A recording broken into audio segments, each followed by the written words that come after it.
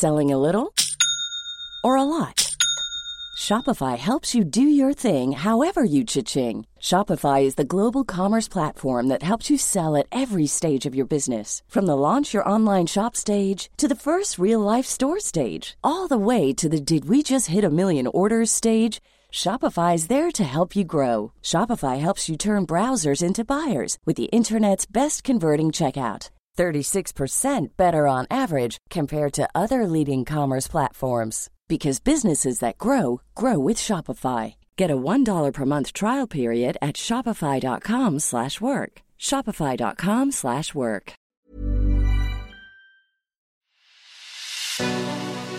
It's The Ancients on History Hit. I'm Tristan Hughes, your host, and in today's podcast, I'm delighted to say that it is about a kingdom in northeast Africa, situated in modern-day northern Ethiopia, the heart of this civilization. It was called the Kingdom of Aksum. At its height, this kingdom was considered one of the four great kingdoms of the ancient world. Its trade connections were extensive, its importance in the spread of certain religions, particularly Christianity and Islam, is absolutely astonishing, the stories behind that. Military conquest that stretched across the Red Sea into Arabia and further west too, into the Kingdom of Kush. That's also absolutely extraordinary, and so much more. To talk about the Kingdom of Aksum, I was delighted to get on the show Dr. Jackie Phillips. Jackie is a leading expert on the history of Aksum. She has conducted archaeological excavations at sites of ancient Aksum in Ethiopia over the past decades. She is a legend, she is an expert, and it was delightful to get her on the show to talk all things Aksum. Here's Jackie. Jackie, thank you so much for coming on the show today. Oh, you're welcome. Always good to publicise Aksum because so few people have heard about it. Well, you mentioned it right there, the Kingdom of Aksum, and this sounds like another one of these astonishing ancient African kingdoms that has left such a huge legacy to this day. It has indeed, yeah. So, first of all, with the Kingdom of Aksum, no such thing as a silly question. Whereabouts was the Kingdom of Aksum? It was mostly in northern Ethiopia and Eritrea. And for a few centuries, it was also, as part of the Greater Kingdom, the conquered area around what is now the Yemen and probably a bit of southern Arabia as well. We don't know the border, and it probably fluctuated anyway. There are several texts, inscriptions, where the king says, I conquered here and there. But I mean, a lot of the names, we don't know where they are. Some of them we do, others we don't. So we can't really put a border. If you take a look at any map of Aksum, you will see it's always sort of fading out. We don't know. But, the core is Tigray, which is the northernmost province of Ethiopia, plus at least central and eastern Eritrea. We don't know how far inland it went either. And what do we know about the kingdom's emergence in antiquity? When are we roughly talking, and why do we think this kingdom emerges? Well, it's a fairly long 1,000-year story. We don't know very much about anything before about 900 BC or so. And at that point, possibly rather quickly, we have what's quite clearly an influx of people from Saba, which is southeastern Yemen. Think of the Queen of Sheba, who, by the way, is Ethiopian, and her name is Makeda. She's not from the other side. And we suddenly get a very strong Sabaean influence, which was originally thought to be invasion or conquering of some description. When suddenly we get Sabaean inscriptions in stone, the first time we've got text, and we also get large-scale sculpture in stone, and we also get very, very large ashlar buildings, ashlar meaning it's been cut rather than just stone upon stone. And they suddenly all appear at about this time, 900, 800, 700 or so BC. And we now know that this culture, which we call pre-Aksumite, we now know that it wasn't an invasion. It seems to be an introduction and then adaptation or adoption by the local peoples. There's enough local ingredients in this that it's quite clear. Although we do know Sabaeans came over, because we have some inscriptions that say I so-and-so, which is a Sabaean name, not an Ethiopian one. But at any rate, this became a large kingdom or kingdoms, we don't know, polities at any rate, that may have been only one, may have been more than one. We simply don't know. We don't have enough information. But the major one, if not the only one, was based at a place called Yeha, which is just north of present-day Aksum. And it's still there. It's the oldest name and the longest lived name that we know in Ethiopia. Yeha has been there since at least 800, 850 or so BC as a name. We have inscriptions giving the name. They built up quite a monumental polity there, which may or may not have been called Damat. It may have been the entire country. Damat may have been somewhere else, but anyway. And which seems to have transferred itself to the area around Aksum, perhaps about 400 BC or so. And the excavations that we have are in an area to the north of present-day Aksum.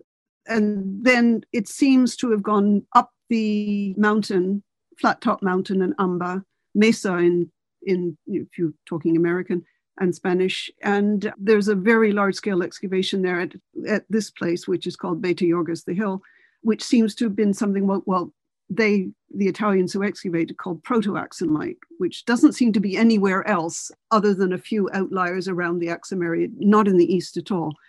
And from there, they seem to have moved down into the plain below at what is now Aksum. Because Aksum Beta Yorgos is the most excavated and recorded and best published areas, we know more about them than anybody else, although we do have other major sites, Matara being one, Adulis, the port being another one. And it grew from there, and it seems to have sort of expanded considerably, and then eventually was in control of the coast at Adulis, near present-day Massawa, and then eventually expanded over the Red Sea into the Yemen area, Sabah, the Himyarite areas at that point in the early centuries AD, and then probably north, south, and west as well, but we don't have as much information about that because we just have no record. So it expanded over time, and the culture just developed over time, and we have these period names, which are basically based on pottery more than anything else. But we do have some dates for it as well. I found that really interesting what you were saying there, how as if it were the origins of these people may have come from across the Red Sea in the Sabaean. They didn't come from across the sea. They were there already. There are enough differences and local influence, local developments, that we have the Sabaean material sort of overlying what was there before. I'm saying it's not conquering, it's not, invasion or cultural imposition. It just seems that's when they took over some of these influences, and really only in the area around Yeha. 60 miles away in the equivalent period in Aksum, we have virtually nothing that is Sabaean influenced at all. Yeha seems to be the capital, and it's the elite that take it over more than anything else. In fact, at Yeha, we've got two major stone-built ashlar buildings. One is called the Grat Bal Gebre, which seems to be administrative, possibly a palatial building, and then possibly later a temple of some kind. But we also have what's known as the Great Temple, which is it's the 7th century BC. And ashlar buildings, a major ashlar building that survived basically because it was converted into a church, which was continuously used until they built another one nearby.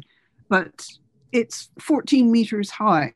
14 meters? The stone is still there. The Germans, together with the Ethiopians, have been excavating there, and they stabilized and restored to the point where it was stable. This building, if you want to Google, just put Yeha Temple and you'll get loads and loads of pictures of it.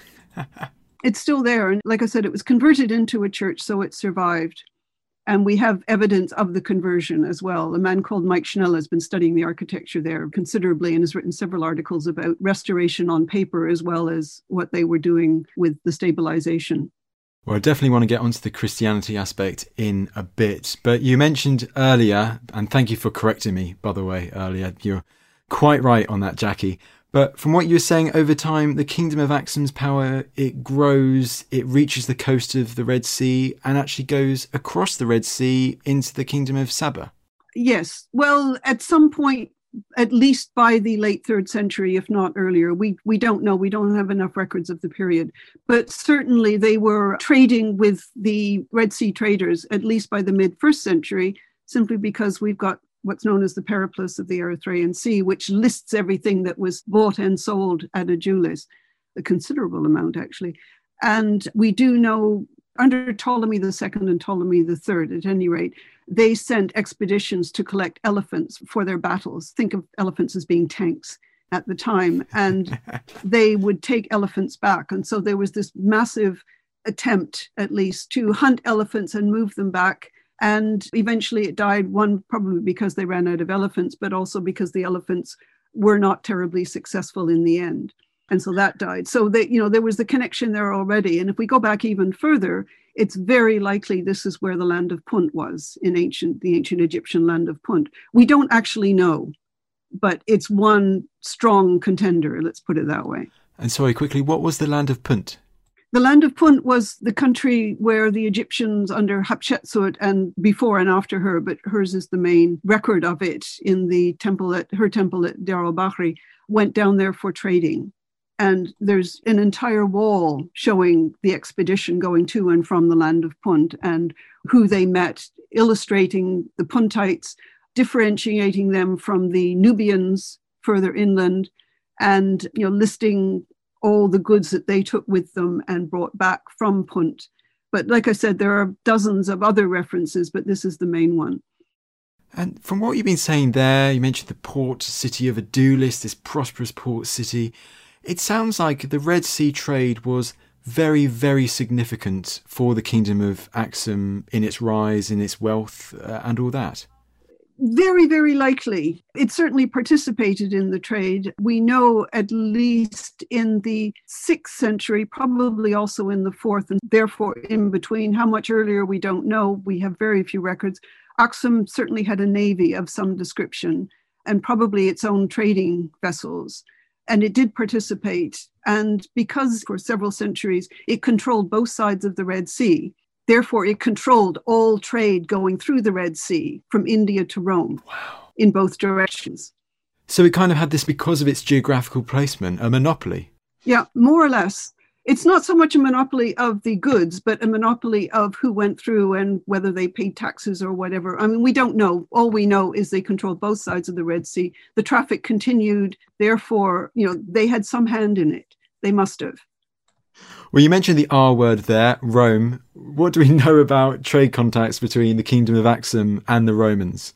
Well, we know it's probably more Roman Egypt than anything else, because the Periplus, at least, goes from Roman Egypt to India and back all the way, and probably all the way down to what's now Tanzania as well. We just can't tell because we can't associate name with place.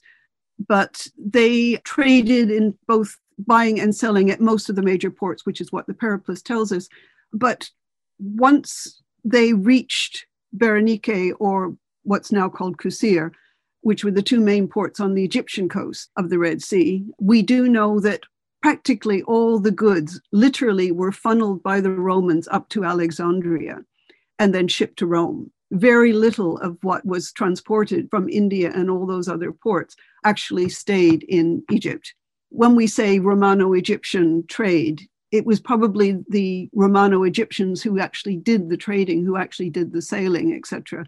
But it was the Romans who owned it, and most of the goods, as I said, went to Rome. So the direct connections between the Kingdom of Aksum on the trading front seems to be between the Aksumites and the Egyptian Romans, or perhaps the Greeks. At that point, yes, but there is much more communication between Byzantium, the Eastern Roman Empire after Constantine, rather than the Western Roman Empire at that point.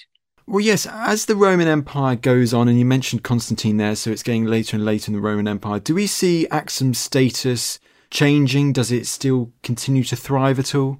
It does for quite some time, at least until the early 6th century, probably early 7th century, although it declines over from the mid-6th to the early 7th, and then we lose most of our inscriptions, our texts. The coinage stops, and therefore we have very little record of it.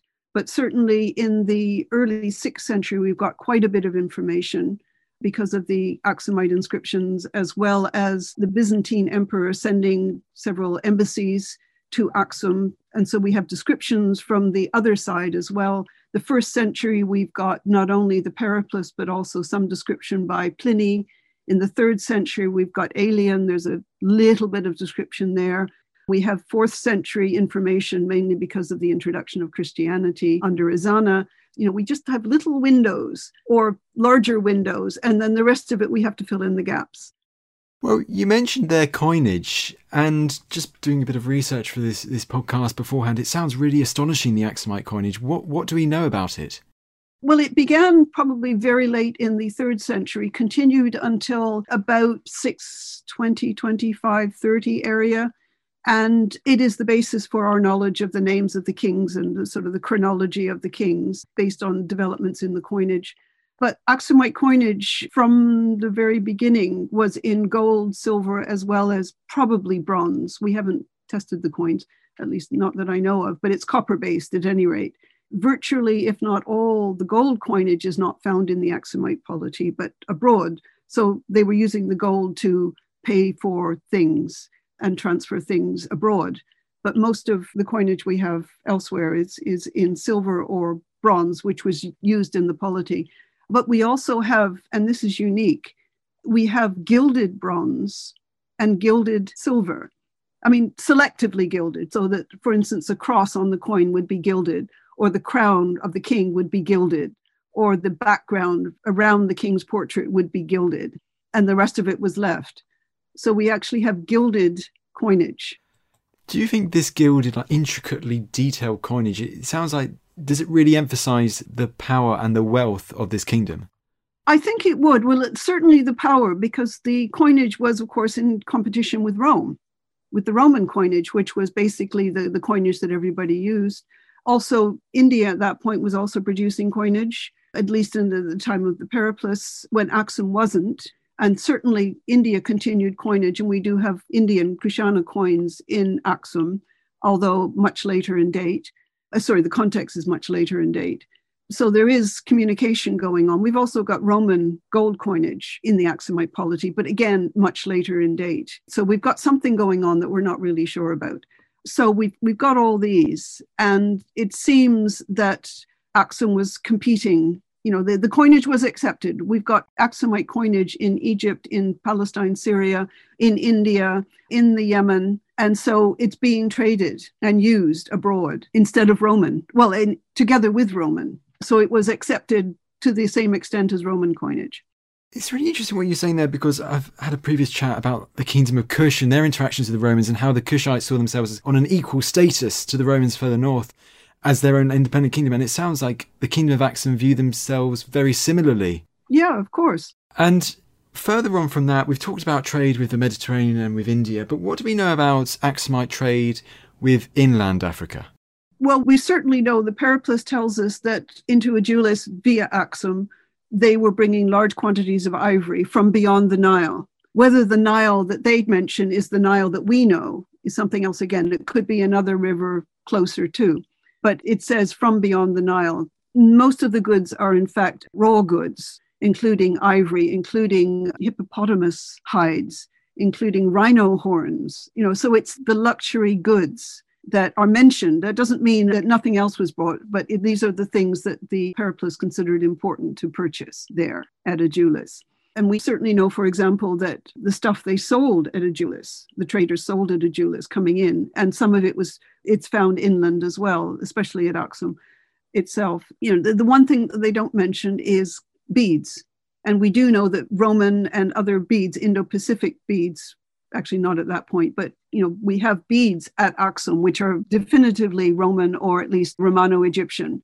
So it sounds like, although you said we have a scattering of literary sources, having archaeological places like Adulis and all this archaeological evidence that you guys have found, it really can tell a story about the trading history of Aksum and the extensive connections that it had. Yeah, I mean, like I said, we have windows, and we have to fill in the gaps. The only really well-excavated site that we can relate chronologically to the Periplus is Beta Yorgis on this Amba at Aksum, which the Italians have been digging or had been digging for about 20 years. And they've found material that is mentioned in the Periplus, for example, and also glass beads that are not mentioned in the Periplus. So we do know that, all this stuff was coming from abroad. And do we know anything about how contemporaries in the ancient world, what they thought of Aksum, what they thought of the Kingdom of Aksum, how powerful they considered it?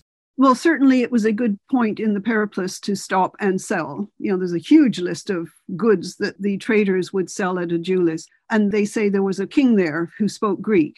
His name was Zoskales. So they have, there is a polity there. Whether or not he is the king of everything Aksumite, or whether he is a local, nomarch or something, we don't know. We only have his name and nothing else.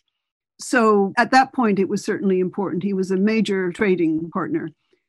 Going a little further, if we go into the third quarter of the 3rd century, we have the philosopher, historian Mani, Persian man, who in his memoirs written down by his followers, he says, hang on, let me get this quite right. I can't find the page. But basically he says that Aksum is one of the great kingdoms of the world. There is none that exceed them. And the 4 great kingdoms of the world in his list is Persia, of course, Rome, Aksum, and a place called Seleos that we don't know where it is, but we think it's probably China. It certainly isn't India, because at that point they didn't have a major civilization or a major power. So, that gives you an idea of where Aksum was standing in foreign eyes, at least in Mani's eyes. If we go a little further on, and this is at the end or just after the end of the power of Aksum, we have 2 things. One is a mural, a fresco at a place called Qasr Amra in Jordan, where there are 6 major kings. 2 of them, we don't have the names. It's lost. They're not in great shape. But one of them is the Byzantine emperor. One is the king of Visgothia, which is Spain. One of them is the emperor of Sassania, which is basically Persia. And the 4th one that we do know is the Nijas, the king of Aksum. So again, these are the great powers of the world. So, you can see, and this is what the 2nd quarter of the 8th century, when Aksum has already faded from power as a major player. So the memory is still there. And one of the key things of this memory, I like to talk about the capital of Aksum itself. Was Aksum's capital a shining light, especially during this high period, a shining light to emphasize Aksum's power and prestige? Well, we haven't excavated very much of it. It sounds like we did, but much of it is probably under the modern town, so it's kind of difficult, although people have excavated small portions of it. But the main area that's been excavated, or the main areas, one is Beta Yorgos, of course, one is Kadani Meret, that's the name of it, pre-Aksumite and late Aksumite, 5th, 6th century, and also the Stela fields have been extensively excavated, plus a very large so-called palace. They call it the Palace of the Queen of Sheba. Well, we've got a 1500-year problem there, which is still very well preserved. So, of course, are the stelae. And the tombs that have been excavated in the major stela field and others just show the wealth of the place. So what are these stele fields? The stelae mostly seem to be grave markers, although not all of the stelae have a grave underneath when they've been excavated, or at least they haven't dug down far enough to connect them. And some of the graves don't have an associated stela. They're probably all pagan, because the last and the largest of the stelae, stela number 1, all the stelae are numbered. The last and largest is probably stood about 33 meters high and is estimated to be about 520 tons. The nearest quarry, and we've got 4 or 5 quarries, the nearest quarry is about 4 kilometers away for this. It's a stone called syenite, and that's where the major extraction quarries are, although there isn't an extraction site that's large enough for this stela. So where it was, we don't know. But it's carved on all 4 sides. And think about this for a second. It's carved on all 4 sides, but it was never successfully erected. It fell when they attempted. So the main question is, how did they carve the 4th side? If you see what I mean. I don't know. Yeah, nobody knows. But, it gives you an idea of just how conversant they were with stone technology and with the ability to move stone, both from the quarry to the stela field and then putting the stele up. Now, to give you an idea, as Neville Chittick said about 45 years ago, this stela 1 is the largest single piece of stone that anyone, anywhere, has attempted to erect. Like I said, they failed, and we don't know how high they managed to get it up. But they were able to get it up to a certain point at anyway, because when it failed, it fell. The top of it splintered to nothing, which is why the estimated tonnage and the estimated height. But it's still there. That sounds like one of those astonishing wonders of ancient architecture. Absolutely. And, we've excavated one of probably two tombs that are associated with Stela I. The one that's been excavated is called the Mausoleum. I mean, we all have names for these things. And the other one is called the East Tomb, which was unsafe to excavate, so it was never done. But the Mausoleum has got 10 side chambers along a main corridor. It was extensively robbed, but we excavated it both in the early 70s and the mid 90s. And, it had an enormous amount of material, very, very small, of course, because what was left, but little bits of gold, smatterings of glass, imported Roman pottery. It had metal, bronze material. It had some silver. These are just the tiny little remnants of what was taken away. And the same thing with the better known tomb, which is called the Tomb of the Brick Arches, about 100 feet away. And it's very likely after Ezana's conversion to Christianity, so late 4th century, it was stuffed to the gills with material goods, but it too had been robbed 4 times. And the tomb was just so chock-a-block with material. And again, excavated partly in the 70s, partly in the 90s, and still incompletely excavated, both of them, because you always leave something for future archaeologists to work with. But, it had tons of, well, not tons, but it had over 300 pieces of ivory. It had a massive iron sword. It had tons of pottery. It had some wonderful glass objects, metal objects, gold, you name it, it was in there. And, it's a tiny, tiny space, 4 chambers at least, tiny, tiny space, but just chock-a-block, despite the 4 robbings. The first robbing probably was the biggest one, of course, but it got washed through with underground water repeatedly. And so there's all these layers of silt. And right now it's got, 2, 3, 4 feet of water inside now, which is why tourists can't go in. But it's just amazing what was in there. Absolutely amazing. A lot can happen in the next 3 years. Like a chatbot may be your new best friend. But what won't change? Needing health insurance. United Healthcare Tri-Term Medical Plans are available for these changing times. Underwritten by Golden Rule Insurance Company, they offer budget-friendly, flexible coverage for people who are in between jobs or missed open enrollment. The plans last nearly 3 years in some states, with access to a nationwide network of doctors and hospitals. So for whatever tomorrow brings, United Healthcare Tri-Term Medical Plans may be for you. Learn more at uh1.com. This is Paige, the co-host of Giggly Squad, and I want to tell you about a company that I've been loving, Olive & June. Olive & June gives you everything that you need for a salon-quality manicure in one box. And if you break it down, it really comes out to $2 a manicure, which is absolutely insane. It's also so easy to get salon-worthy nails at home with Olive & June. The difference between how your nails used to look when you did them yourself and now with the Mani system is a complete game changer. The best thing about Olive & June, too, is it's a quick dry. Dries in about 1 minute, lasts for 5 days, and full coverage in up to 1 to 2 coats. Visit oliveandjune.com/perfectmani20 for 20% off your first system. That's oliveandjune.com/perfectmani20 for 20% off your first system. All right, Ancients listeners, I want to tell you about a podcast that I think you'll like. It's called Mysteries at the Museum from Travel Channel. It's narrated by my fellow History Hit podcast host Dom Wildman and is direct audio from the hit TV show Mysteries at the Museum. Now on Mysteries at the Museum, Don travels across the US to find the objects that tell shocking stories of American history.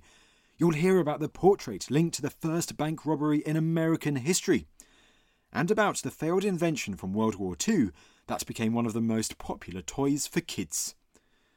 What I love about this podcast is that it's a deep dive into specific objects, revealing the amazing stories they can tell about a person, about a place, or a time in history. It's the detail and laser focus that really resonates with me. Listen to Mysteries at the Museum wherever you get your podcasts. It is remarkable how even if it's been looted several times, you're still able to find these remains, these brilliant, beautiful remains in there, which tell us so much, opens the window even wider about the ancient kingdom of Aksum. Well, the thing is, the robbers are only going for the things that they want. And if they don't want it, they don't take it. So they're not interested in pottery, for example. So the pottery stays. The ivory may have been so degraded at that point, and it's, it is not in great shape, but it's there, large chunks of it. But they may not have thought that ivory was important because, Aksum was a major player in the ivory trade. Why would you steal it? And glass probably had shattered by that point. We've got pieces of glass that can be restored, but not complete vessels. So they weren't very useful. So things that were not important to the robbers didn't go. Keeping on the stele slightly, because I know there's one stele which is really significant and seems to be more popular than all the rest. The Ezana stele. Well, there is no Ezana stele. Ah, okay. What you're talking about are the 2 slabs of stone with Ezana's inscription on them. So what is the story behind this? Well, there are basically 3 roads going into Aksum, and probably always have been. And they sort of come in 3 directions.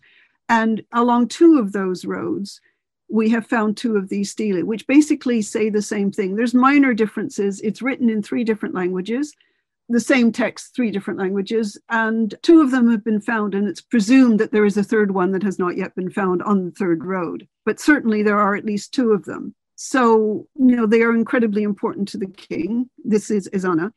And they basically give his titles and all his important details. And, I conquered this and I did that. And basically they're political statements that anyone who was coming into Aksum, presuming they could read, would read. You had 3 different languages, so, you had no excuse not to read them.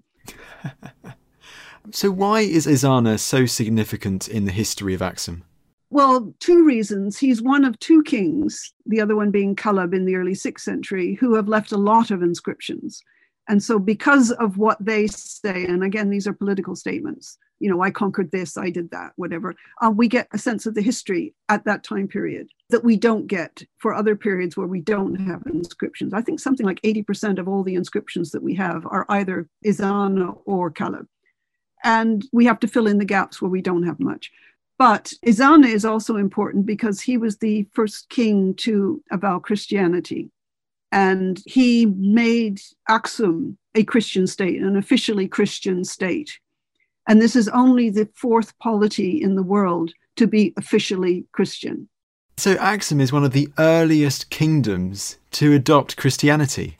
It is. The first one was Georgia in 301. The second one was, or is the other way around, Armenia, then Georgia, or Georgia, Armenia. One in 301, one in 319. The third one, of course, is Rome under Constantine in 325. And the 4th one is Aksum, about 350, 360 or so. And it's always been Christian since then. It's one of the oldest Christian states in the world.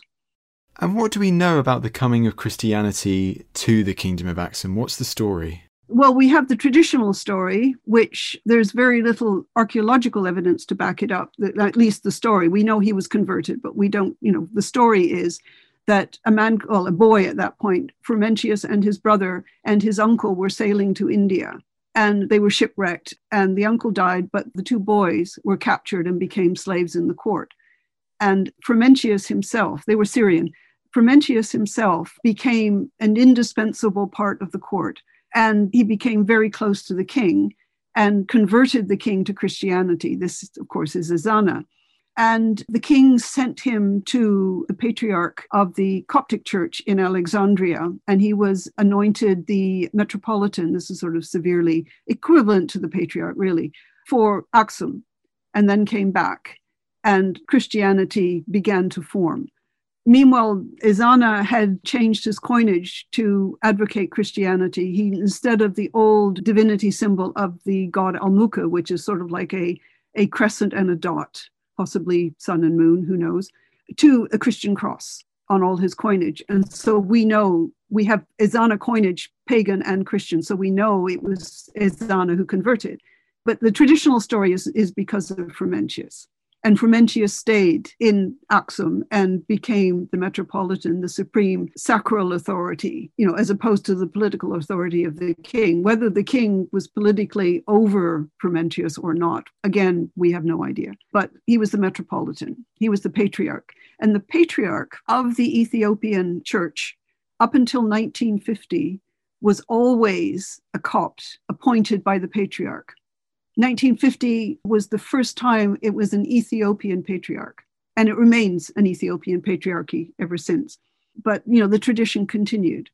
At the same time, and this is something that I don't quite understand, I'm not sure anybody does actually as yet, but it's becoming more and more apparent with the archaeology that although the king converted, and it's quite clear he did, it wasn't imposed on the people. It was a Christian state, but it wasn't imposed on the people because, for example, only shortly afterwards, we have the Tomb of the Brick Arches. Like I said, chock-a-block with stuff. We've got at least 4 bodies. We have bones of at least 4 different people, if not more, in that tomb. And there isn't a single piece of evidence for a Christian cross. And that tomb is later than the conversion to Christianity because it's late 4th century. It's sometime second half.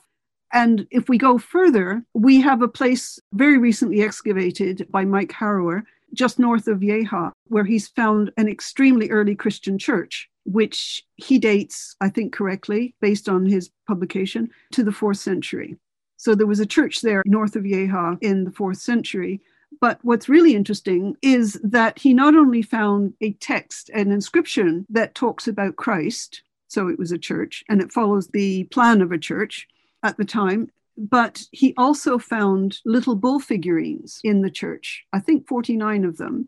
They're pagan artifacts, and we get them all over in pagan sites. And so what he's got is pagan and Christianity in the same building, which is really interesting. And at the same time, we also know from texts that in the 4th century, there was a bishop of Adulis, the site on the coast, named Moses. So we do have evidence for Christianity in various places. But at the same time, we have a site that I've been working on, Mariam Anza, which is in eastern Tigray, where we've excavated multiple graves, very rich graves, definitely connected to the outside world. We've got Roman imports as well as a lot of material that is definitely based on Roman products, locally made, but based on Roman types. And it goes from the 4th century to the second half of the 5th at some point. Don't know when, but we have one particular piece of pottery that is local, but is based on a very particular kind of Roman vessel. So it can't be any earlier than the Roman, which is about 450 or so. But there again, 17 graves, no hint of Christianity in all of them. In eastern Tigray, at least Mariam Anza, I don't know about elsewhere, but at least at Mariam Anza, there's no evidence for Christianity up to 100 years after Ezana.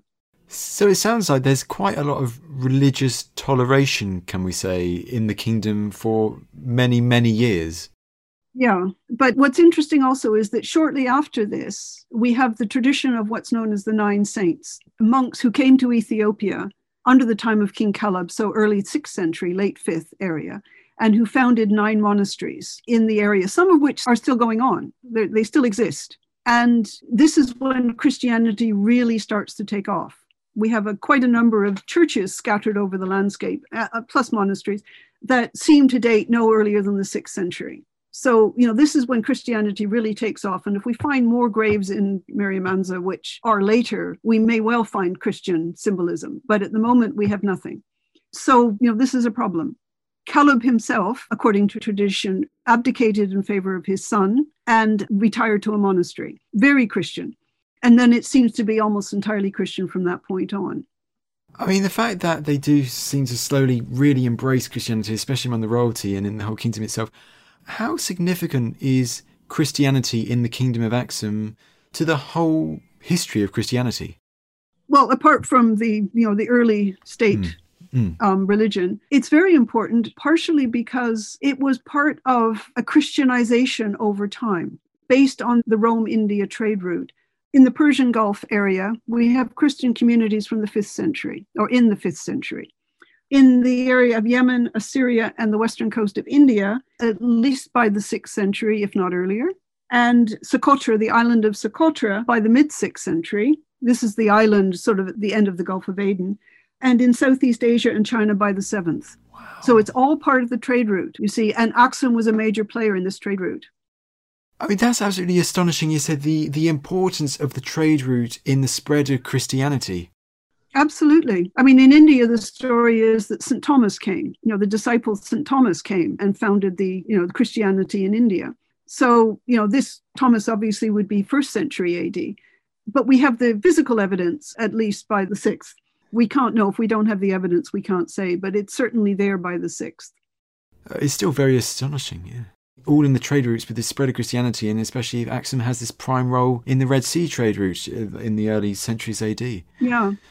And a bit further on this, I'd like to go on a bit more on Christianity, but let's just keep on Ezana a little longer, because you mentioned on the stele, obviously one of his significant achievements is the bringing of Christianity to the Kingdom of Aksum, although it took a bit of time for it to be embraced fully. But you also mentioned something about conquest. Is he also a military leader? Absolutely. Yeah. I mean, this is what a lot of his inscriptions are talking about. I conquered here, I quelled the rebellion here. And, this is the main basis for our pseudo-knowledge of how far the kingdoms spread. We have some names, for instance, the Kasu, presumably the Kushites, but the Kushites aren't just along the Nile Valley. We have the Noba, which are the Nuba. So we have some names that we can relate. And so we have an idea of, where they lived. And if Ezana conquered them, there we have it. We have, for instance, a mention in probably 2nd or 3rd century AD, although it's only written down in the 6th, that one king, we don't have his name, but we're assuming 2nd or 3rd century, said that he built a road between my kingdom and Aswan and Egypt. So there was a route. Whether or not it was a physical road and whether or not he built it or whether or not he restored it or kept it open, we don't know. And we only have that one reference. But there is a connection, land route up to Egypt at that time as well. And we certainly have some evidence for Aksumite material in Egypt. Those are huge distances in East Africa. Absolutely. Absolutely. And there's also the question, this would be Ezana, if anybody, again, as a pagan. But again, we don't have the name on the relevant inscriptions, but certainly a pagan king is supposed to have it's usually put as dealt the final death blow to the Meroitic civilization. Well, this is now largely disputed. I mean, the main evidence was we have 2 fragments of a Greek inscription saying so, which are Aksumite and found at Meroe. But people have argued in the last 20 odd years that, well, we don't know. I mean, it's 600 miles away from Aksum.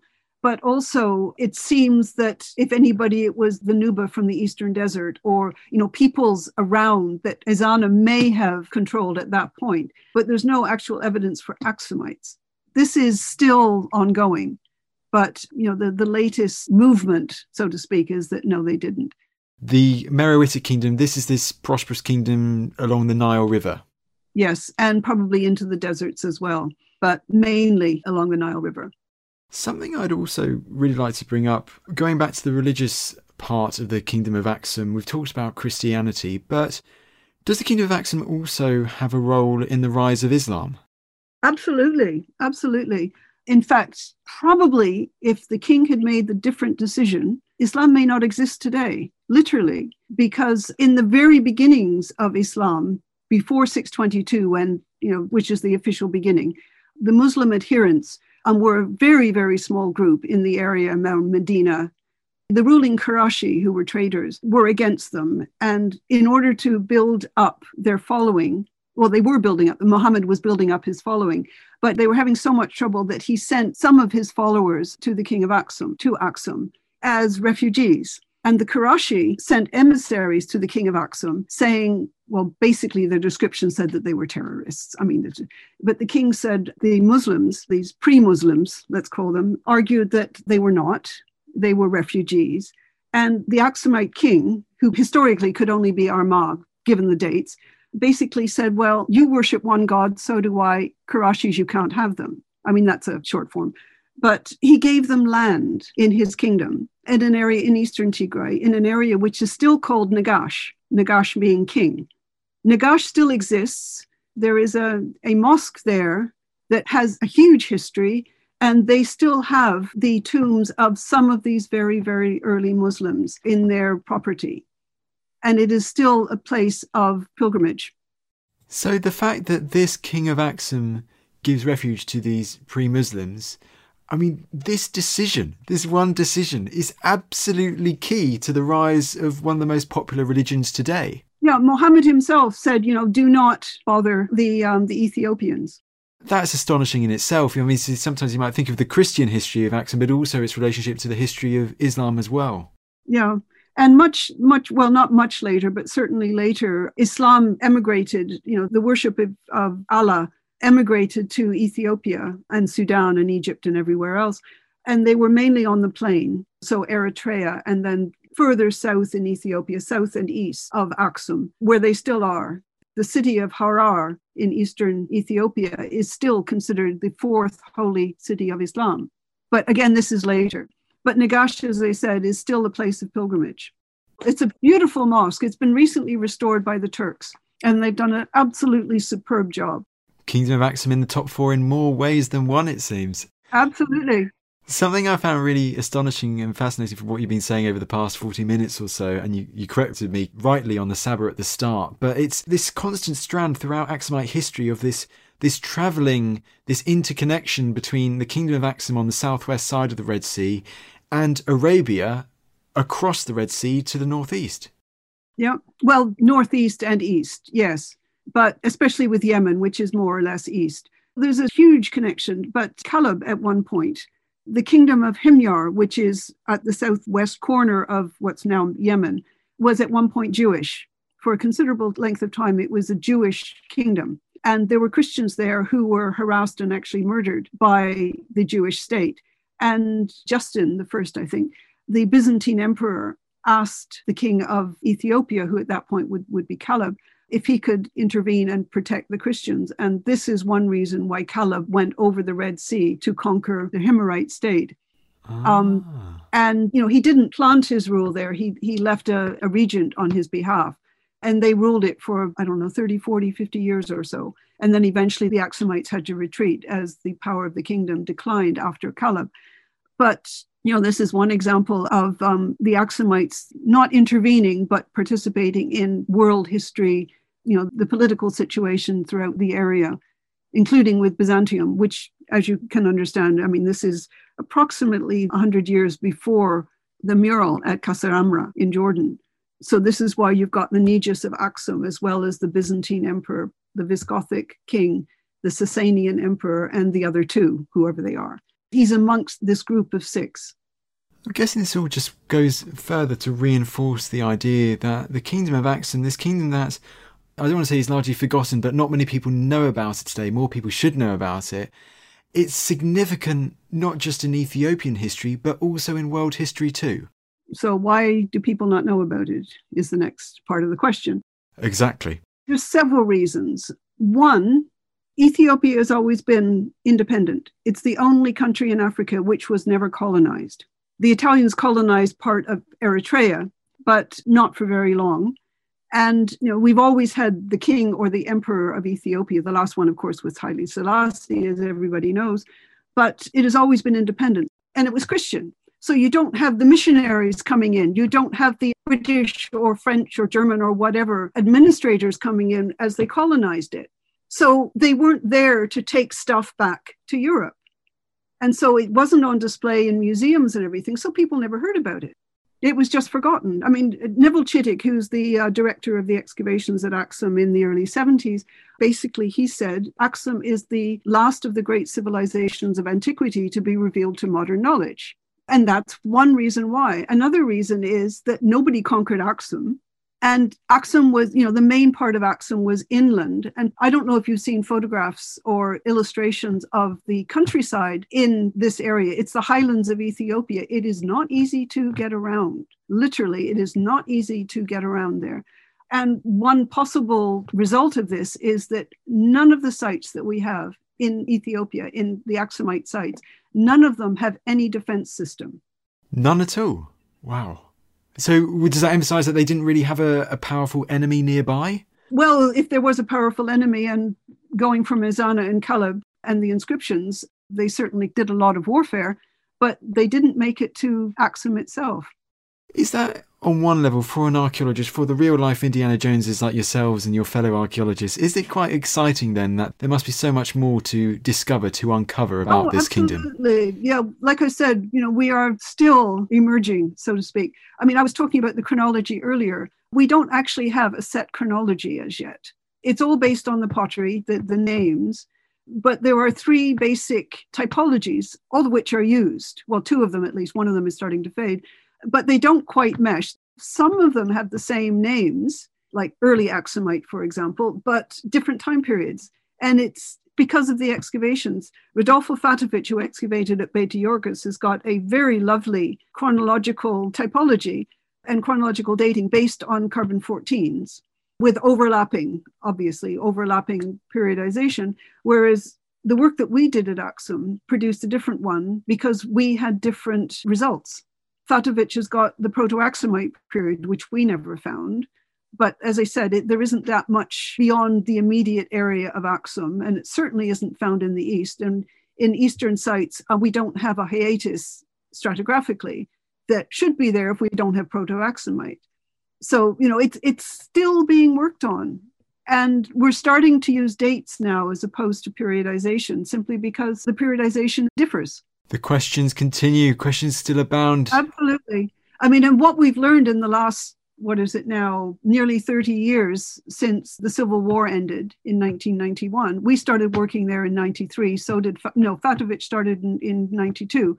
And so much has changed in the last nearly 30 years simply because we are now recording it well, and we are now publishing it well, and we are publishing in larger scale as well. Whereas before the war, which started in 1974, which was Chitik's last year at Aksum, and the year that Josef Mikkels was doing a survey in the area as well, literally Chitik had to leave in a hurry because the war, well, his architect was also our architect the first season. We pulled Doug Hobbs in as a bridge. And I remember Doug telling me at one point, because Doug drove the vehicle back down to Nairobi, which is where the British Institute is based.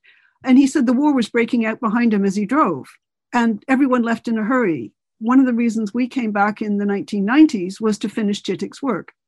Earlier, virtually all the publications are very, very short.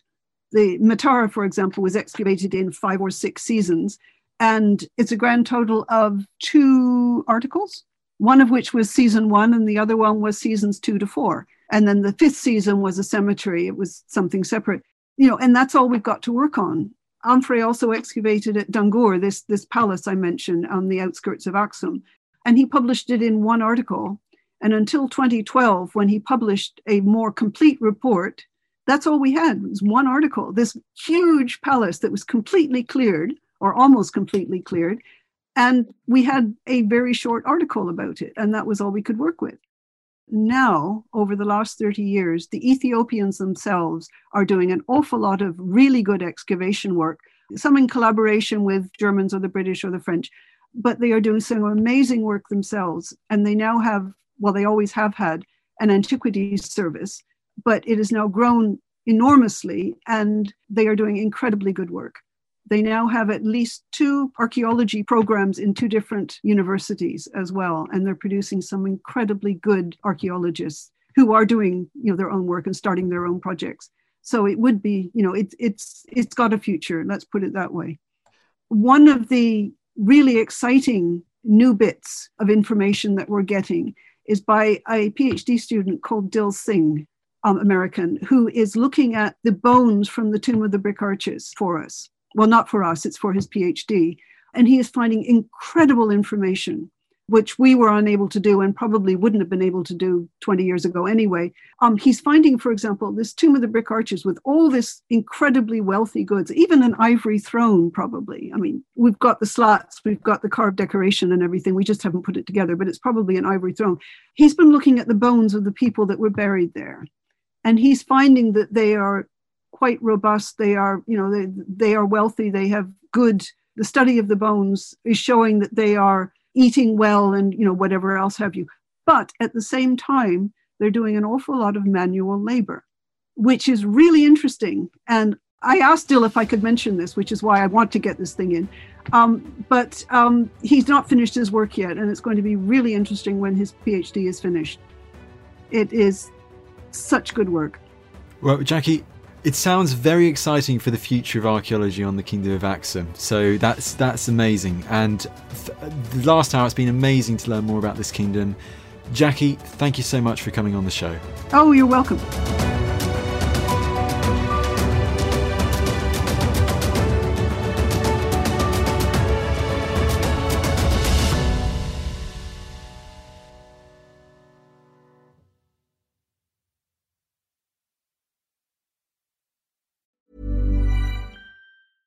Spin your passion into a business with Shopify and break sales records with the world's best converting checkout. Let's hear that one more time.